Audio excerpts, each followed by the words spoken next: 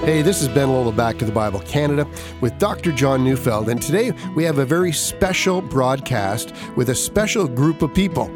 Dr. John's here, of course, and also Kevin and Dawn Bralovich, and they have a wonderful story of God's redemptive power in marriage.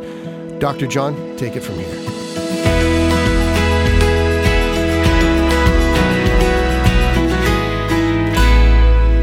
Hi, it's Dr. John Neufeld here, and we've got a very special program for today. Ben already in his introduction told us that today we have in the studio Kevin and Dawn Bralovich, and they have a remarkable story to tell about their marriage. So I want to say, first of all, Kevin, welcome here. Thank you. And Dawn is welcome as well. Thank you. Yeah, so I know that as we have just briefly gotten to know each other, the two of you have a remarkable story about marriage, but let's take it from the beginning. Tell me a little bit about where you met. Kevin, where did you first see Dawn?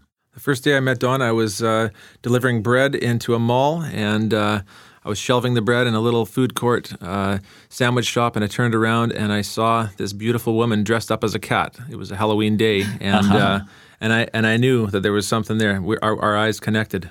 Did you connect with him on that time, Dawn? Yeah. You did? Yeah, oh, it was my love goodness. at first sight, to be honest. It was. Okay. Now, I know that in our conversation that when you finally came to the place where you began to speak about marriage, Dawn, you had already had an encounter with Jesus. Tell a little bit about your own conversion experience. I was 23. I had been away from the church for a really long time. And God planted me in this awesome work environment with beautiful women who just looked like Jesus to me. And I didn't realize it was Jesus at the time. I just knew there was something going on in their lives that I was lacking. And so I asked on a miserable day, and I said, what is going on? What's the difference between my life and your life? And this dear friend of mine who happened to be my boss, she looked at me and she just said, Jesus, he's the difference between you and me.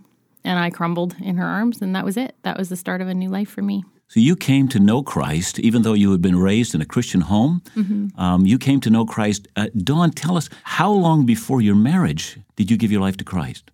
I don't remember the exact date, to be honest, but it's probably 3 or 4 months before I met Kevin.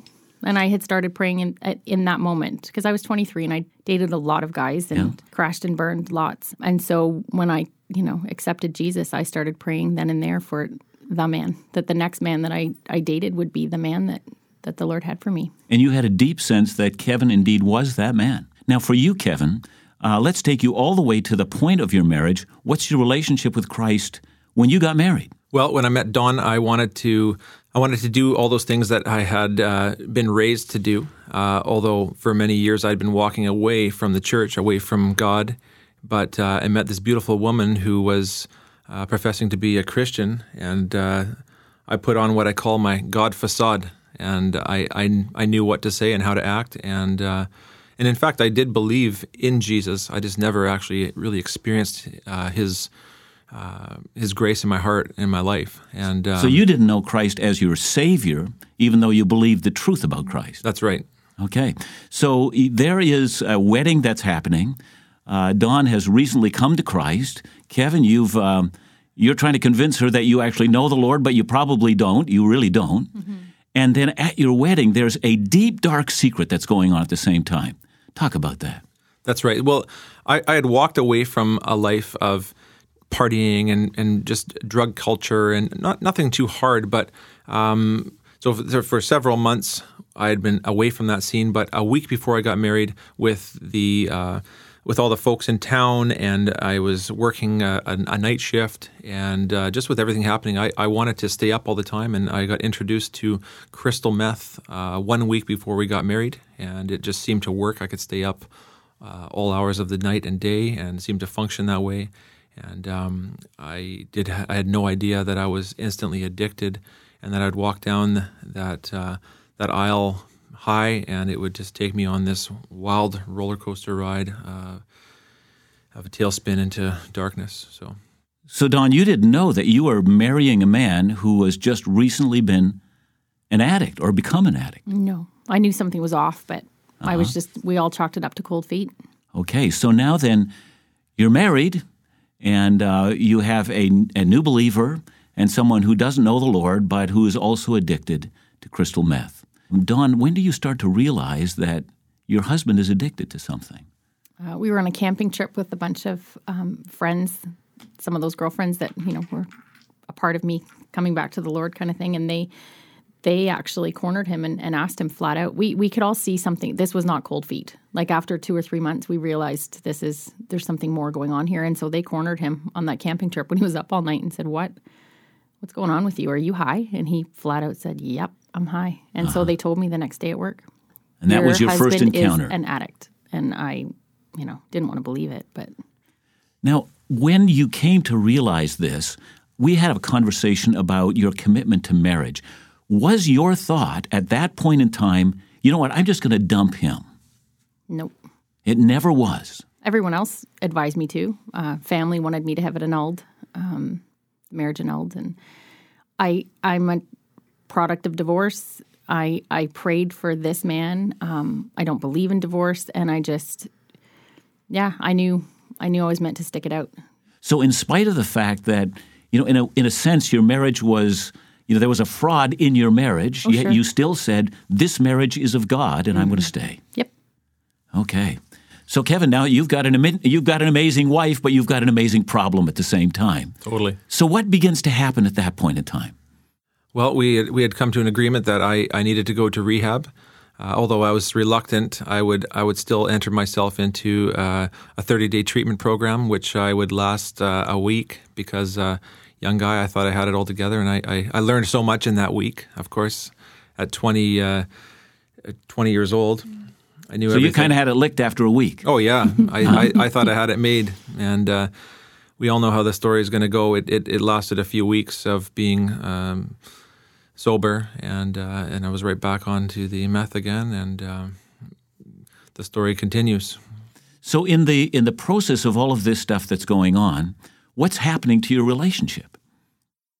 It's crumbling, and it's crumbling rapidly.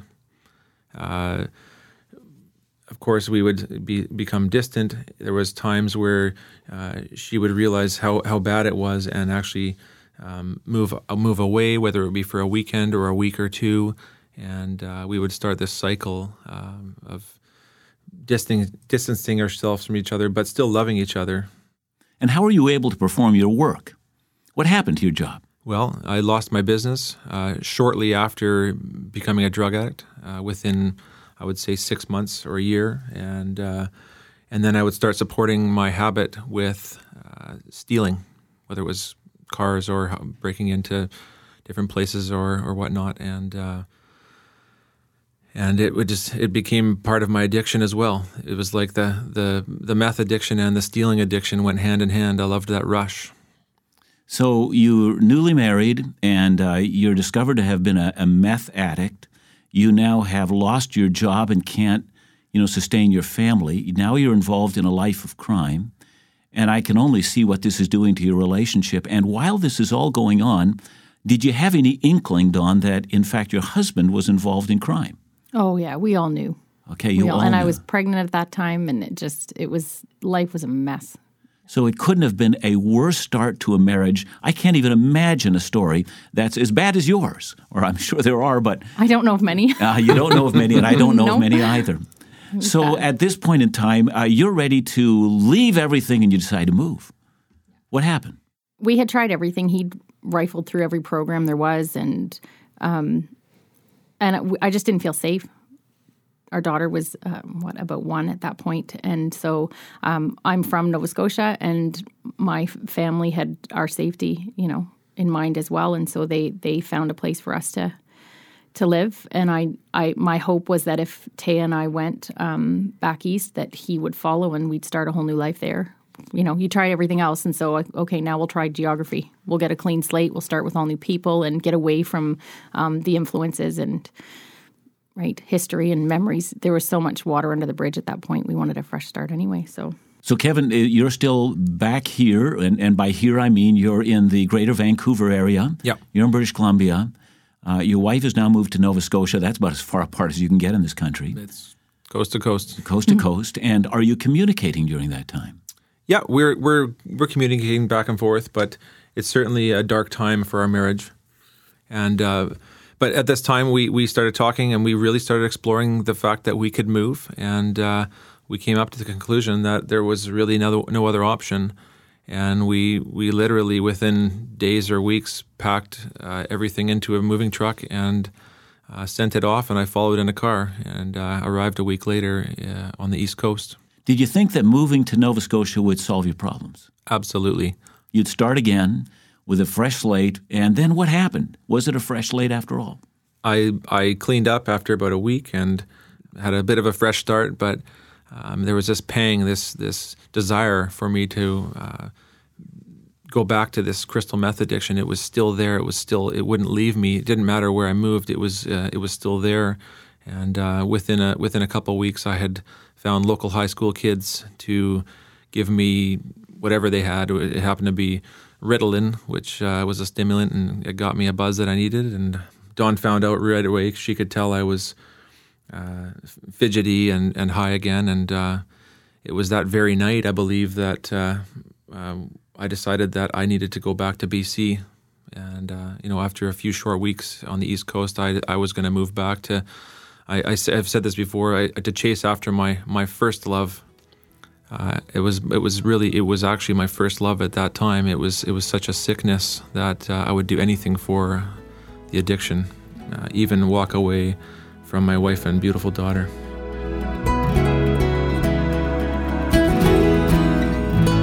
Your gifts mean so much. It allows the Bible teaching ministries of Back to the Bible Canada to be heard every day across the country. Bible teaching relevant to the needs of God's people and faithful to His Word. In fact, that's what you're telling us. Joan wrote, "We love the way John digs into the Scripture, explaining the Bible, what it meant for the day, making it relevant for today, and how it applies to our daily walk with God." Encouraging words that speak into the ministry's mission.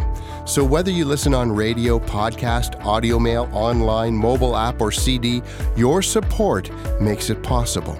Perhaps today you'd consider responding to the importance of Bible teaching by offering a practical gift to support this month. Perhaps a single gift, or become a Partner to Tell monthly partner. It's easy and secure. Just call us at 1-800-663-2425 or visit us online at backtothebible.ca.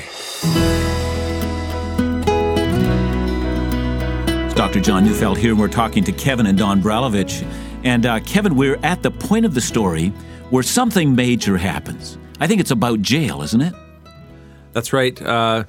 I would move back from Nova Scotia back to British Columbia, and my second day back here, I would get my first criminal charge. I'd never been formally charged. I'd never been caught for anything, but I would start this 4-month spree of ridiculous crimes, and I kept getting caught, and I kept getting a little slip of paper saying to promise to appear in court, in a month or two. And but you never did until a fateful moment.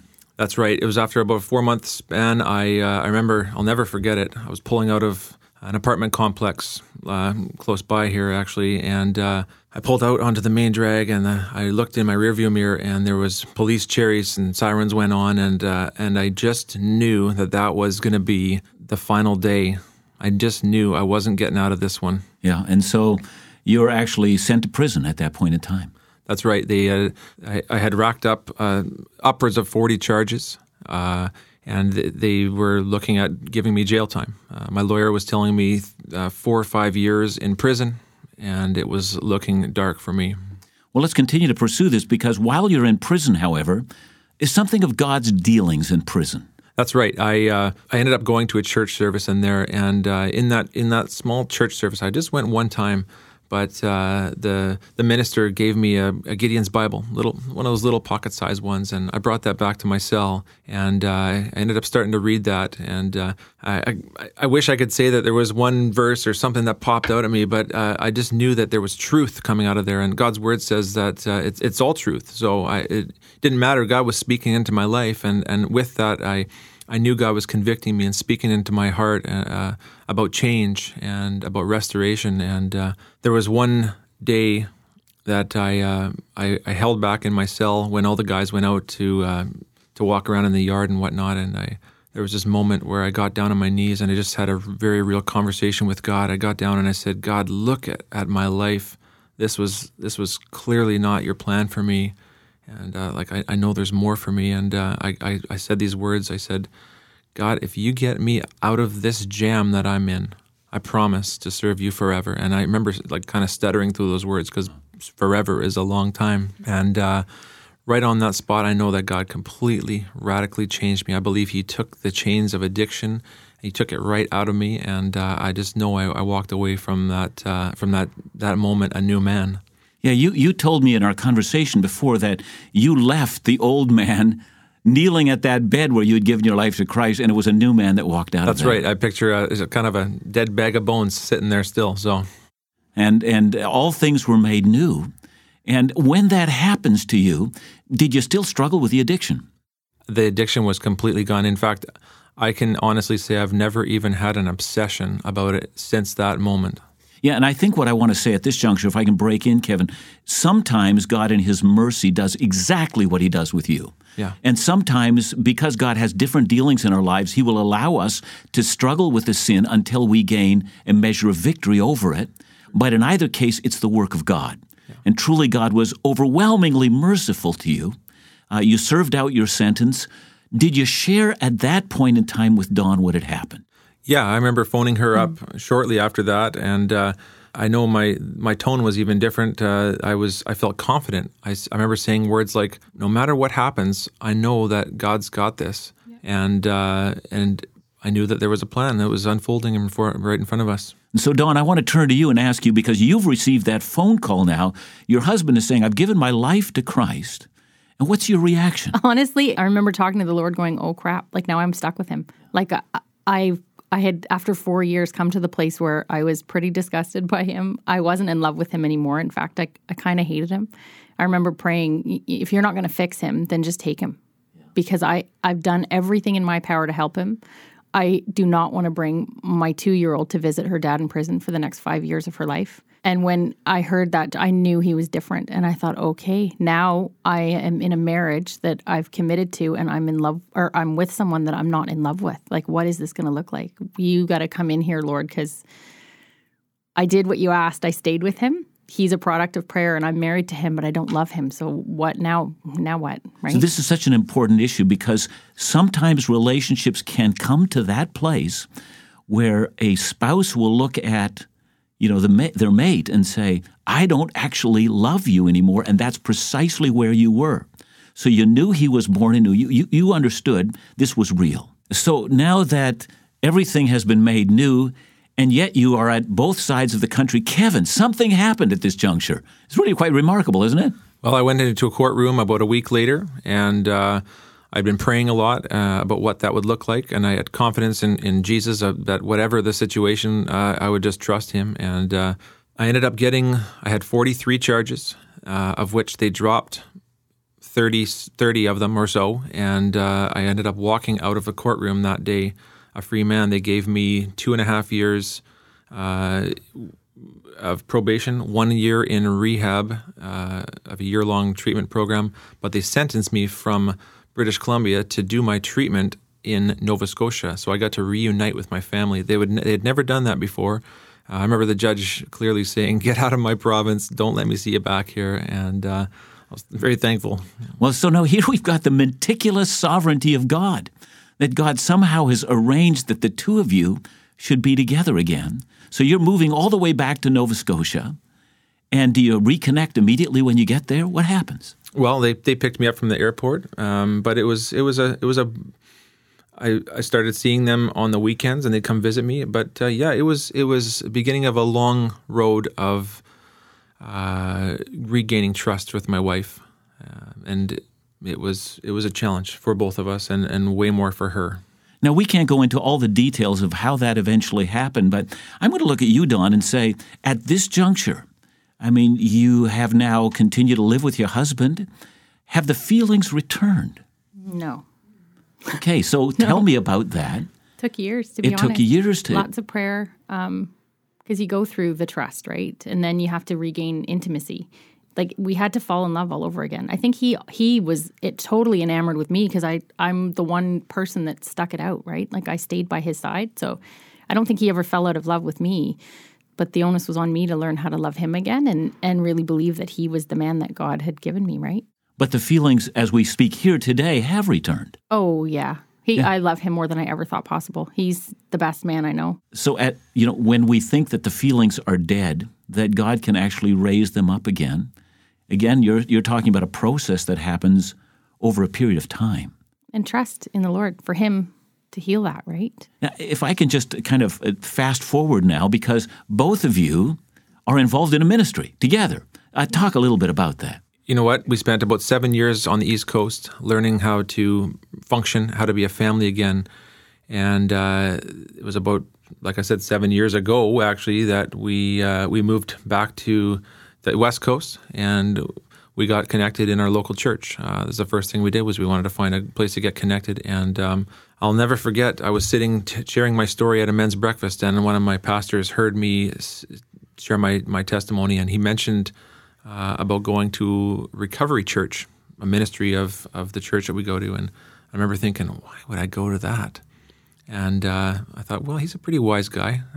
So I was about a week later, I decided I'd go to this place called Recovery Church. And I'll never forget that first day, because within a few songs, I was with all these people who had been struggling with the same stuff that I had been struggling with. God called me right on the spot. And after the third song, I was weeping like a baby, and he called me into that ministry. And shortly thereafter, my wife would be called into that with me, and we would grow in leadership and grow to be actually pastoring that place to this day now. So now, I need to talk to both of you about one final issue, and I think it's a key issue in what we've discussed. The issue has to do with this. I mean, here you are, and you're on a broadcast together. You're talking about this very painful and shameful time in your lives, and you're able to talk about it with each other and with others as well. Somewhere you came to the point where you actually thought it was possible to talk about what you've gone through and to offer hope to others. Mm. The enemy would love to have you live under heaps of shame for all the sin in your life and the unforgiveness and the nasty stuff that you've gone through. But the truth is, your story is not your own, and the Lord wants you he wants to use you. And we knew that the second each of us in our own ways, he told us, this is why you went through what you went through. I'm going to use you. And he continues to. We're married 18 years this May, and we keep praying, use us, Lord, and he still does every day. Kevin and Dawn, thank you so very much for sharing your story with us today. God bless you. And I know that your story has also had a huge impact on those who are struggling in their own marriage.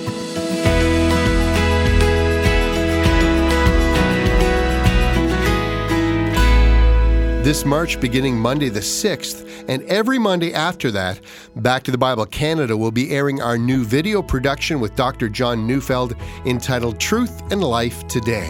Join us every Monday or watch any or every episode online at truthandlifetoday.com or search Truth and Life Today for our YouTube channel. Truth and Life Today is our opportunity to have Dr. Neufeld answer the many compelling Bible and critical Christian life questions we receive from listeners quite literally around the globe. In fact, you can make your question available by visiting truthandlifetoday.com. We're so excited about this opportunity to interact with you, the listener. So join Dr. Neufeld to dig deeply into God's Word every Monday, beginning Monday, March 6th. For more information about all the ministries of Back to the Bible Canada, you can call us at 1-800-663-2425 or visit backtothebible.ca.